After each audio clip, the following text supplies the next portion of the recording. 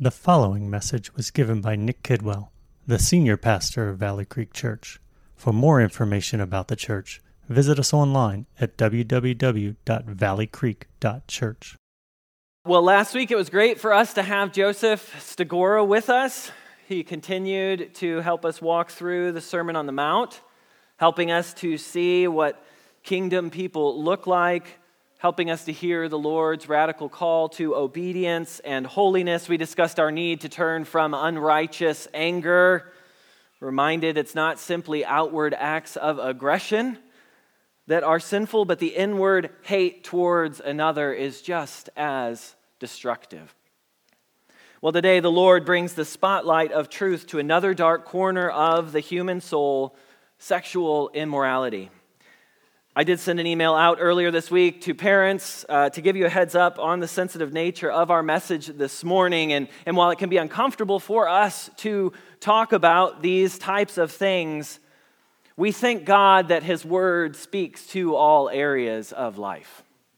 And we must hear from God's Word on all matters that He speaks to. So we don't avoid topics like this when they confront us in the Scriptures. And it's particularly important that we discuss this together because the Lord, as we see in the Scriptures, cares very deeply about our sexuality and how we use our bodies. Hear this quote from pastor theologian Kevin DeYoung. "It cannot be overstated how seriously the Bible treats the sin of sexual immorality. Sexual sin is never considered a matter of indifference, an agree to disagree issue. To the contrary, sexual immorality is precisely the sort of sin that characterizes those who will not enter the kingdom of heaven. There are at least 8 vice lists in the New Testament, and sexual immorality is included in every one of these. You would be hard-pressed to find a sin more frequently, more uniformly, and more seriously condemned in the New Testament than sexual sin. If God cares this much about what we do with our bodies, we must too, especially as we seek to navigate what is an extremely sexualized culture. We cannot pick up our phones, turn on the TV, or even drive down the road past billboard. I was driving this morning and even just an ad on the radio. We run the risk of encountering some kind of explicit material. We live in a culture that is unhinged with regard to sexual restraint. Just listen to some of these statistics. Sexual content appears in 64% of all TV programs. It's estimated that 40 million Americans regularly view pornography. 55% of married men and 25% of married women say they watch pornography at least once a month. About 21% of Gen Z Americans identify under the LGBTQ spectrum. By age 20, 75% of Americans have had premarital sex. 1 out of every 6 American women has been the victim of an attempted or completed sexual assault. And these are just a few of the statistics. This is sobering. And this is not a new problem that we face. Take the Greco-Roman world that Jesus walked around in. It was an extremely sexualized society, and men in particular lacked constraint and engaged in all forms of promiscuity. And we can go back further than that. Much of the book of Proverbs speaks to the strong temptation that this area can be. The Old Testament is full of tragic stories that often involve some kind of sexual misconduct. Our sinful natures and the enemy love to seize control of our sexuality and take what was intended for a great and precious good and use it for evil. The Lord knows this, and He calls us to something better. As kingdom people, He wants us to walk in the good pleasure and freedom of sexual purity, not in the dark and painful places of sexual sin. So please turn with me, if you would, to Matthew chapter 5. We're going to be reading verses 27 to 30, where we will hear the Lord's exhortation towards holiness in this area. Let me pray for us. Father, we do just ask that you meet us this morning. We know, Lord, that this is an area that has a grip on many, on our society, Lord, and we know that you speak to it because you desire good for us, because you are a good and gracious God. So I pray you would meet us this morning and that all of us, no matter what it is that we deal with in our lives, where we are at in relation to these issues, Lord, that we would catch a big view of who you are. And we would desire intimacy with you, that we would desire fellowship with you, and that we would love you. And we pray that you would do that in our hearts this morning. Be with us, we pray, by the power of your Spirit, that we might understand and be changed and challenged by your word. We pray this in Jesus' name. Amen. You have heard that it was said, "You shall not commit adultery." But I say to you that everyone who looks at a woman with lustful intent has already committed adultery with her in his heart. If your right eye causes you to sin, tear it out and throw it away. For it's better that you lose one of your members than that your whole body be thrown into hell. And if your right hand causes you to sin, cut it off and throw it away, for it's better that you lose one of your members than your whole body go into hell. This is the word of the Lord. Our message this morning ties in with our message next week, which is on divorce, which the Lord addresses in the next section. The two will work together to anchor us in God's good design for marriage and for sexuality, with today's message particularly focused on his intentions for sex and physical expression, about which he cares deeply. Our culture's motto is sex when you want it, however you want it, and with whomever you want it, no strings attached. Well, the Lord does not share this same motto. This warning and call to action from the Lord reminds us that he has sacred and wonderful plans for our sexuality.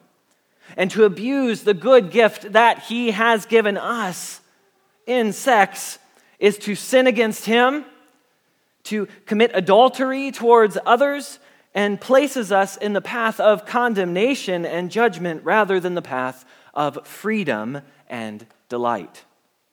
Now, before we go any further, I want to speak to a few situations. I recognize today that there are some listening who've never been or maybe never will be married, never will have the context to engage sexually, or who have not had good marriages, or who have been abused.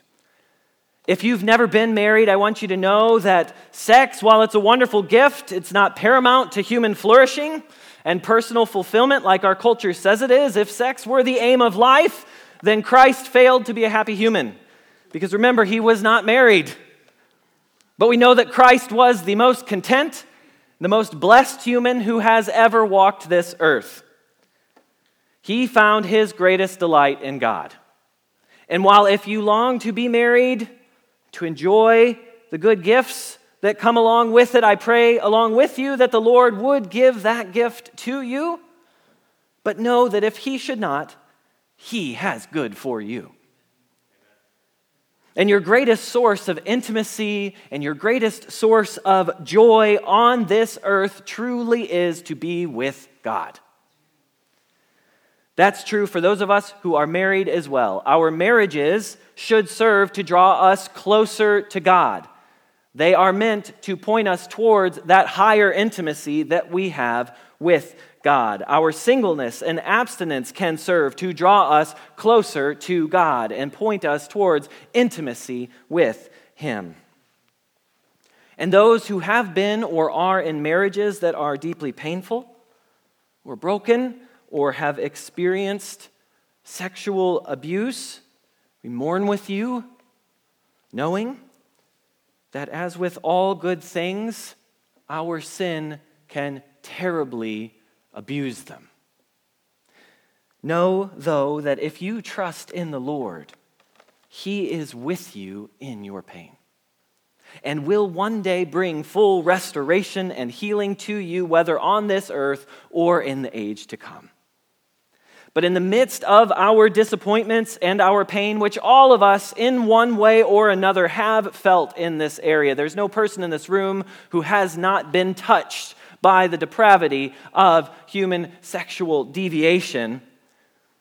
In the midst of that, we do not devalue what God values or give up the pursuit of what he calls us to, but instead we trust in him for our comfort and our hope, and we seek a Godward view of what he has ordained, because God has given us sex and marriage for great good. And we want to be a people who have a high view of these things and who pursue wholeheartedly God's design for these things, that we might experience the goodness and the pleasure that he offers.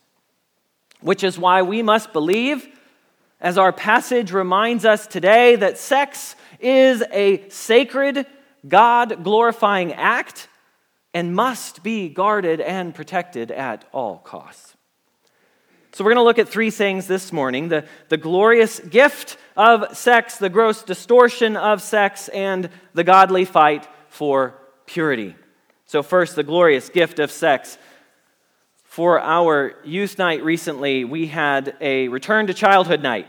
I had classic kids games and classic kids snacks. It was primarily return to my childhood. It was all the things that I like and grew up with. But anyway, I tried for the first time in probably 25 years some snacks that I used to love. I tried Gushers and I tried Dunkaroos. Gushers are these little gummy candies with a splash of just like fruit goo in the middle of them. And Dunkaroos are these little wafers with a packet of frosting that you dip them in. Well, I was really let down by both.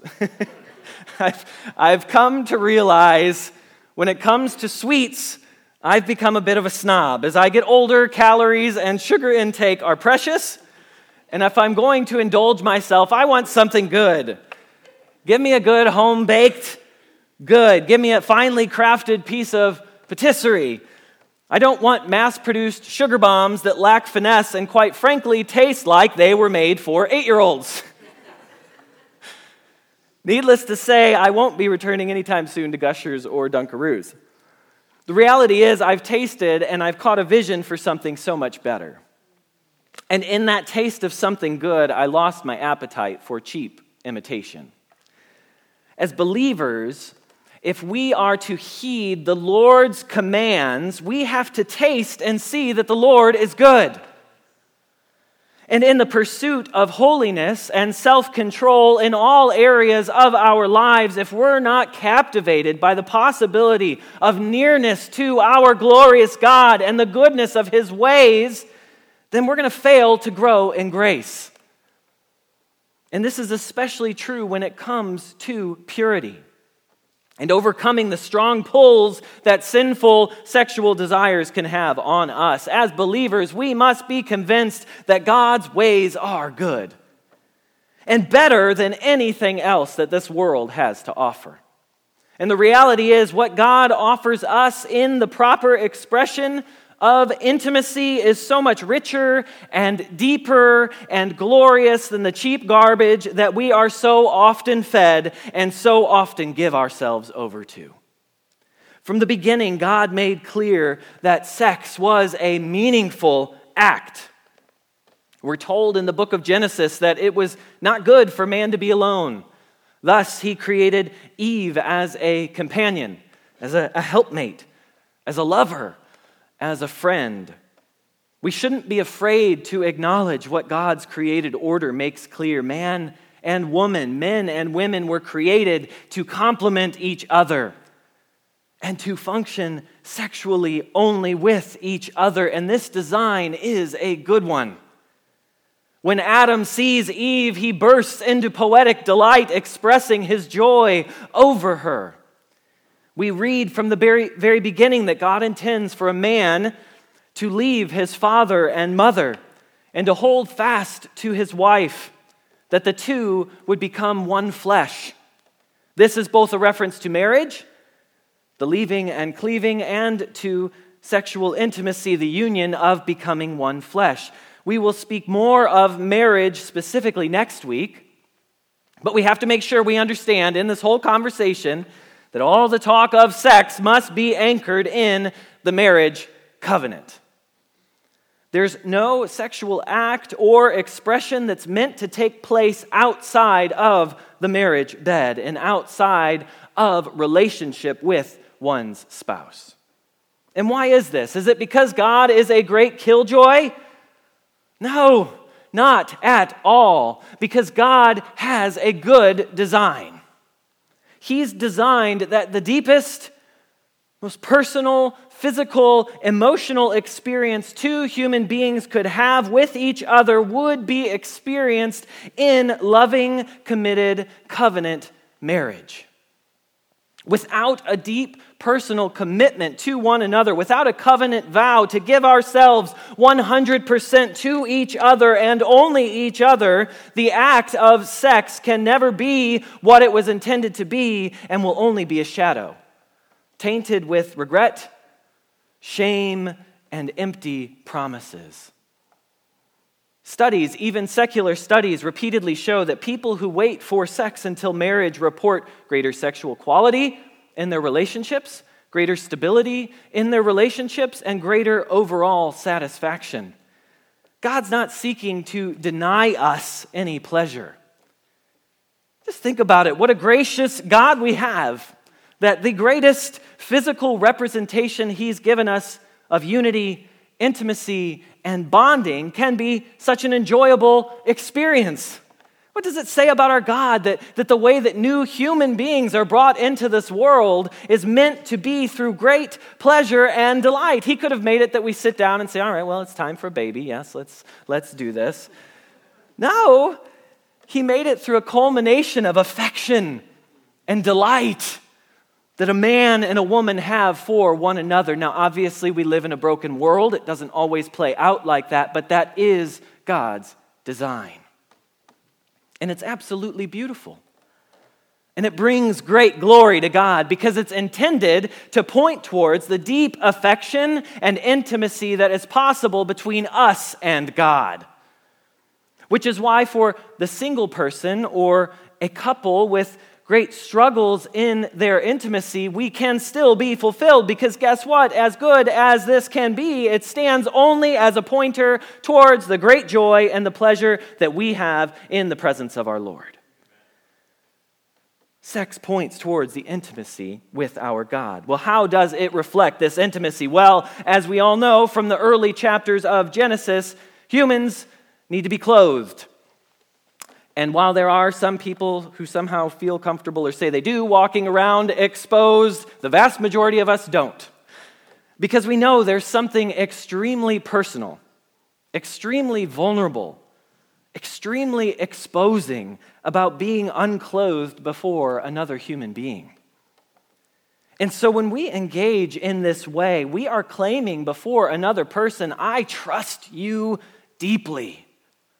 I'm comfortable with you seeing all of me in a way that no other human being can or should. Our spouses know us, warts and all. Our spouses know our bodies better than we know them ourselves.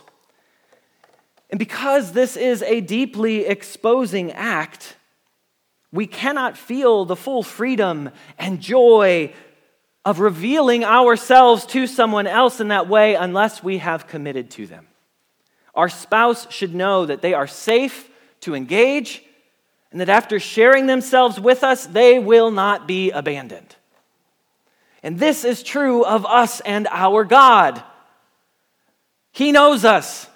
He knows every inch of us. He knows every hair on our heads. And if we trust Him and we commit ourselves to His Son, Jesus Christ, and the forgiveness that He offers us, then we have no reason to fear. But we have eternal reason to feel secure. We stand before Him no longer in shame. Adam and Eve covered themselves and hid from God. Because of what Christ has done, we can stand before God unashamed of our sin and our guilt. And sex reflects this intimacy that we can experience. And apart from marriage, we cannot experience it in this safe and secure way. It's just a reality. Part of what's been so destructive, and don't be deceived, our hookup culture is deeply destructive. The sexual revolution has been a major letdown. You can look up secular studies on these things. It promotes good, but it does nothing but tear down and destroy. Our bodies were made to respond to this act with deep physiological bonding. The hormones released create an attachment and expectation of relationship that was not intended to be short-lived or in the context of a one-night stand. And in particular, women experience this bond in a heightened way. Thus, we are to cling to one another. Men, we should care deeply for the ladies in our lives, whether married or not, guarding emotions, giving them safety, refusing to treat them as objects to be used, but as partners to be cherished. Sex, then, far from simply being something that feels good, is a beautiful expression of care for another, trust for another, self-sacrifice for another, seeking the good and the pleasure of another, and them seeking the same for us in return. God has made us fearfully and wonderfully. And sexual intimacy is a glorious gift from our God. It's not the core of who we are, but it's good nonetheless. So the pursuit of marriage and the proper enjoyment of our spouses in marriage is God glorifying. And us protecting that through honoring God with our bodies, even if we are unmarried, is God glorifying, because it is exalting what God says is good and right. It is exalting that image of God and His people. So we all play a part in making much of God in this area. However, unfortunately, this great gift often is terribly distorted. So, we've got this glorious gift. Let's talk now about the gross distortion. We cannot be deceived. With such a good gift from God, and a gift that reflects so powerfully our connection with God and God's love for us, our sinful flesh, and the enemy will try at all costs to tear our marriages down, to get us to abuse this good gift, to get us to rationalize and make excuses for our behavior. How many churches have been brought down through this area? I tried looking up statistics on infidelity in the United States. I'm certain there's no way to get an accurate idea of its prevalence because of how secretive it can be. But from what I could see, a conservative number would be something around 30% of marriages experience it at some point. And there were some estimates as high as 60%. It should be no surprise then that infidelity is the leading cause of divorce in our country. This marital unfaithfulness is what is described here in our passage as adultery. But Jesus, we see, takes this to a new level. He includes a person's thought life in the infidelity category as well. Imagine how these numbers would increase if we included sexual fantasy as infidelity. Jesus knows that though marriage is a great gift intended to display and propagate His glory, and though sex is a sacred act that bonds a husband and wife together in a magnificent display of self-giving unity, we twist and distort it. And while our bodies and our spouses and other individuals bear the consequences of our sin, we sin this way because we stand in rebellion to God. If sex and sexual purity is meant to reflect us and our God, then abusing it shows that we don't care about our intimacy with God. It's why God often used adultery as an image for the sinfulness of His people. He describes it as adultery against Him when we sin in any host of ways. So how then do we abuse this good gift? Well, as we've said, Scripture makes clear that it is intended for a husband and wife. So one of the greatest ways we can distort it is by engaging with it outside of marriage. It's absolutely prohibited in the Scriptures. It's especially true if we're married. I think most of us in this room would agree adultery is adultery. God gave us our spouses as a gift for us. We are not to seek another outside of our spouse, and we're not to take for ourselves someone else's spouse. It's an abomination to the Lord, and it breaks all of the trust and the security and the devotion that God has intended for our marriages and for sex. And do not be deceived. Discontentment with your spouse does not give you freedom to look elsewhere. But even those who are unmarried are not to engage sexually with another. You may say, oh, well, we really love each other, or I'm committed to somebody, or I have to do this. But if you've not committed yourselves before God and others in a covenant bond of marriage, then you have no right to another person's body. To engage outside of marriage displays lack of self-control, which we're told in the Scriptures. We're to be people who are self-controlled. Shows a disregard for God's commands, and it shows a disregard for the emotional shackles that are being forged through this glorious act. How many committed relationships have ended just as quickly as they began? Sex outside of marriage and sex in overtly adulterous relationships also shows disregard for the life that quite possibly could be created.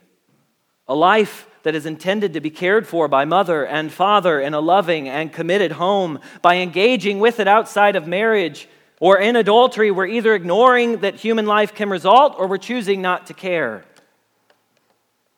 Sex can be distorted both inside and outside of marriage through abuse. Sexual intimacy is never to be forced on another human being, even within the bonds of marriage. Sex will be a part of a healthy marriage, Lord willing, but even in that, we must display care and restraint and respect for our spouses. To force another human being into sexual acts is unacceptable. And God does not take it lightly. In the Old Testament, death was the consequence of rape. When we force ourselves upon another human being, we devalue them and we denigrate the image of God. We treat them like they're nothing more than an object to be used. And as we said, sex is to be a display of self-giving. When we force ourselves on someone else, we completely turn that on its head and horrifically make it deeply self-serving, to the pain and the detriment of another. Unless we think we're off the hook because we've not engaged sexually with another or abused another or committed adultery, the Lord goes straight for our hearts. He wants to root out the sin that bears all of these rotten fruits. And that sin is the inward lustful desires that we have. Cravings for that which we're not meant to have. Coveting that which isn't ours. Longing for that which God has not ordained. Which is why he says that if we so much even look at a woman with lustful intent, we have committed adultery. This may seem extreme, but again, our hearts are what matters. We may be able to hide outward actions, but the Lord wants to transform our inward thoughts. And again, this is true of any area of our lives. The Pharisees looked really good on the outside, but inward, we know they were whitewashed tombs. We cannot be fooled. When we engage with lustful thoughts, when we engage in self-pleasure, if we use pornography, we are deeply, deeply distorting God's good design. And do not think for a second that pornography or masturbation are victimless activities. If you're a married man or a woman, when you allow your mind to wander, when you linger on a thought about what it might be like to X, Y, or Z with another person, and especially when you view images, you are breaking your marriage covenant to your spouse, and you are rebelling against God. God has mercifully given you a spouse to love and to cherish and to honor and to enjoy. And no matter what the circumstances may be, there is never an excuse for engaging with someone else outside of your marriage, even in your mind. And men, we know this is a particular temptation for us. You must be on guard. And if you're not married, again, Scripture doesn't let you off the hook. By engaging with images or self-pleasure outside of marriage, you're choosing to ignore God's design for sexuality. And you're engaging in the same adulterous heart posture towards your future spouse, should you get married, or towards someone else's spouse or future spouse. You have no right to think sexually about another person. That defiles them, even if they are not aware of it. And let's not be deceived either. The images and the thoughts that we give ourselves over to can be highly addictive, and they leave long and lasting memories in our minds. Even years after engaging with an image, the memory can pop back up unannounced, having created a home in our brains because of our invitation. I speak as one who wishes I could go back and tell my younger self to avert his eyes. And along with that, pornography has shown time and time again to not offer lasting pleasure, but it actually damages the user. It ruins you for the sex that God has intended you to have. What extends itself as quick and easy pleasure like a drug requires greater and greater hits, causing burnout on your body and the inability to respond when you actually get the good gift in front of you that God has intended. It's destructive, not to mention how destructive it is for all those abused by the adult film and photography, pornography industries. It's a wicked thing. And we have it in our hands 24/7. Sex can be distorted in many other ways as well. We obviously know that people can engage sexually with the same sex, which is not what God designed, and we don't have time to go into that today. But we have to uphold God's view of marriage and sexuality. People can deny sex to their spouses, husbands and wives. Certainly room for not feeling up to it or needing to work through issues, but we should, by God's grace, be eager to give ourselves to one another, and we certainly should never use sex or the denial of it as a means to punish our spouses. That's true of any kind of intimacy. We do not withhold affection from our spouse as a form of punishment. We can pursue it too much, showing a lack of self-control. Certainly, if we're unmarried, we practice restraint, but even in the bonds of marriage. Again, this is not the main focus and attention of our lives. It's a part of God's good gifts, but not the singular purpose of our creation, and it is not the sole purpose of our marriages. And the list could go on. We have to pursue purity and use our bodies as God has intended. So let's not settle for anything less. Because by doing so, we destroy one another, and we also miss out on intimacy with our God. Which leads to our last point, the godly fight for purity. We've seen thus far in the Sermon on the Mount that Christ's followers will reflect his heart to the world. We've seen that if we don't bear the markings of Christ, then we are at the risk of fooling ourselves into thinking that we've trusted him when we actually haven't. Last week we heard that if we harbor anger in our hearts, we're liable to the hell of fire, and this week we see the same warning. A body whose members is given over to sexual impurity is liable to eternal judgment. Now I want to say, and I will continue to say in these messages so that it's always clear, we are not saved by our holiness. In this case, we're not saved by being sexually pure. We're not saved by remaining faithful in our marriages. No matter how hard we may try, all of us have sinned in one way or another, and unfortunately will stumble and fall along the way. So purity, holiness is not our entrance ticket to heaven. That said, we have to take it seriously. We do not abuse the grace that has been given us through Jesus Christ. In the book of 1 Corinthians, the Corinthian church had forgotten this in this area. They had a man among them who was engaged in incest with his father's wife. The people were giving themselves over to cult prostitution. And to this, Paul says, "Do you not know that the unrighteous will not inherit the kingdom of God? Do not be deceived. Neither the sexually immoral, nor idolaters, nor adulterers, nor men who practice homosexuality, nor thieves, nor the greedy, nor drunkards, nor revilers, nor swindlers will inherit the kingdom of God." He's saying, wake up. Do not do the things that they do out in the world. They're perishing because of these things. That time is past. Live in light of eternity. Live in the goodness of the kingdom of God. Live in the grace that you have been given through the Lord Jesus Christ. And this is what the Lord is saying to us in this passage. Wake up. It's better that you cut your hand off or gouge your eye out than to continue in sin and risk showing yourself by your bad fruit to be one who never truly knew the Lord. It's better to cut off your hand or gouge out your eye than to mess with sin which so easily entangles. To mess with sin that can lead to a hardness of heart described in the book of Hebrews. Sin that deceives and leads us to fall away from the living God. And we must all have this heart posture towards any sin in our lives. We cannot be content with it. We must take drastic measures in our battles against sin. Now, let's make clear, the Lord's not actually calling us to self-mutilation.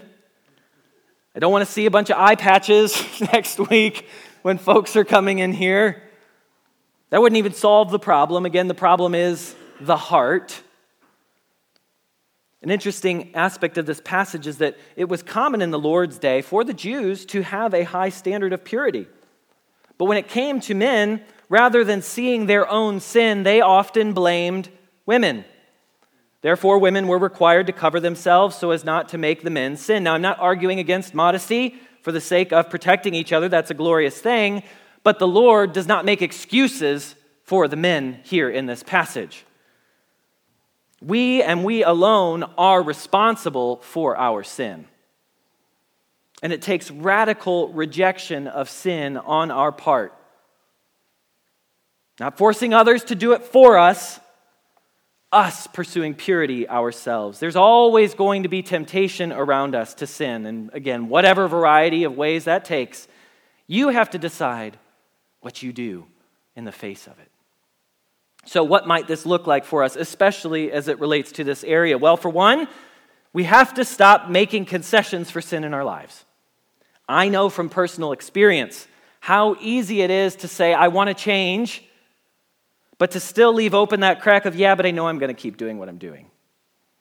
Because that's really what I want. I don't know if you can relate to that feeling, but I can definitely tell when my heart is in that place.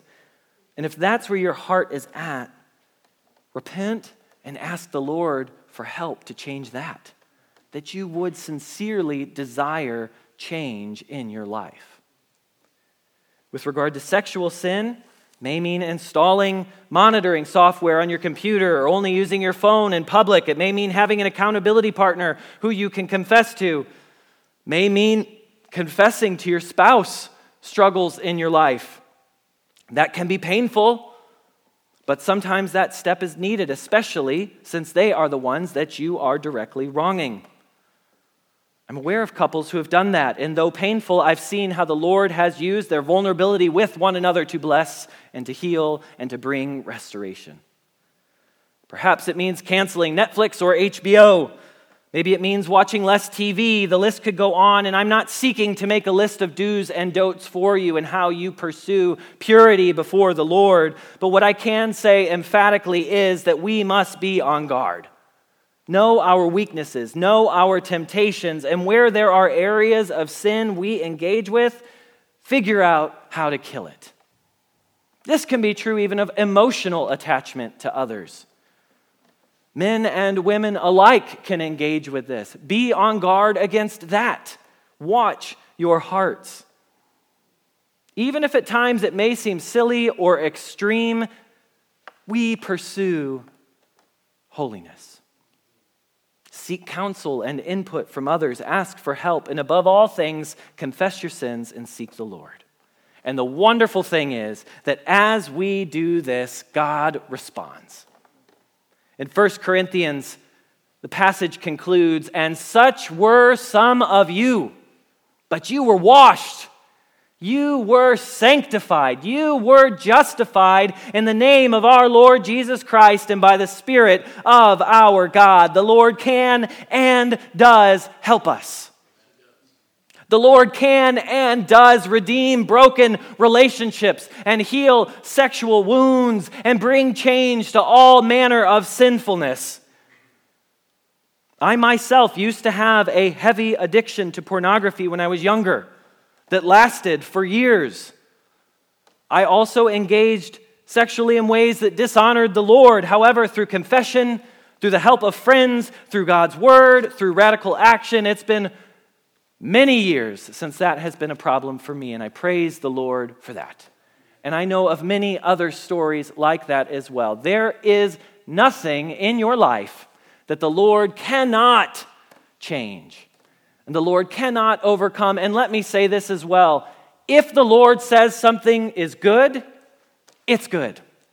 And any denial we may have to practice, any restraint we might have to do, any effort we put forward as we strive to live as the Lord commands pays off in spades. The Lord's ways are good. I'm so thankful in this area of the work that the Lord has done in my life. And I see the fruit of it in my marriage. It's perfect? No. We're sinful human beings. But I have tasted and seen that the Lord is good. And I know of a lot of other marriages and situations, even those here in this room, where they have tasted and seen that the Lord is good. And they have seen the fruit of following his ways. Brothers and sisters, there's too much at stake for us simply to believe the cultural lies about sex. Let's honor the Lord, honor one another, honor our spouses, and respect our own bodies for his glory and for our good. And for any here who feel guilt and shame over the ways that they have sinned in these or any other areas, know that the grace of our Lord Jesus Christ washes us clean of all unrighteousness if we turn to him. If you've already trusted the Lord, you have been forgiven. And if you've not trusted in Christ, he extends forgiveness to you despite whatever it is that you may have done or whatever it is that you find yourself caught in. There can be freedom. Freedom to walk in his ways, which produces true life, joy, and flourishing. As a challenge to us, I want to close with this quote from author Nancy Pearcey, who wrote an excellent book, Love Thy Body, about the way in which our current culture demeans the human body. It's an excellent read. She talks about its effects on all manner of things, from abortion to sexuality, euthanasia, all sorts of things. And this stands as an excellent word for us to be lights in the midst of a crooked and broken generation. Christians will once again need to muster the courage to be radically countercultural. They will once again need to be prepared to minister to the victims of sexual abuse and predation, those wounded by the sexual revolution. They must do the hard work of making a case for the beauty of the biblical sex ethic with both their words and their lives. We have something beautiful to show the world. We have a good story to tell about our God and his Son, Jesus Christ. Church, let's be a people who pursue holiness and purity because we know the great Savior who has made us pure. And let's long to see others be made pure as well. Let's pray together. Father, we thank you for your mercy and your grace. Lord, we do ask that you would help us to be people who are pure in spirit, that we pursue holiness and sanctification, that we long to see you glorified in the use of our minds and our bodies and our relationships. Father, help us to be radically countercultural in how we approach the world, how we approach others, how we approach our thoughts. And God, we ask that you would be glorified through us. We ask that others would be blessed by us. Help us to be people who give life, who seek the good and welfare of others, and who don't just sit and take it. Father, we thank you for your mercy and your grace through your Son, Jesus Christ, and we pray all of these things in his name. Amen. You've been listening to a message by Nick Kidwell, given at Valley Creek Church. For more information on the church and other messages, please visit us online at www.valleycreek.church.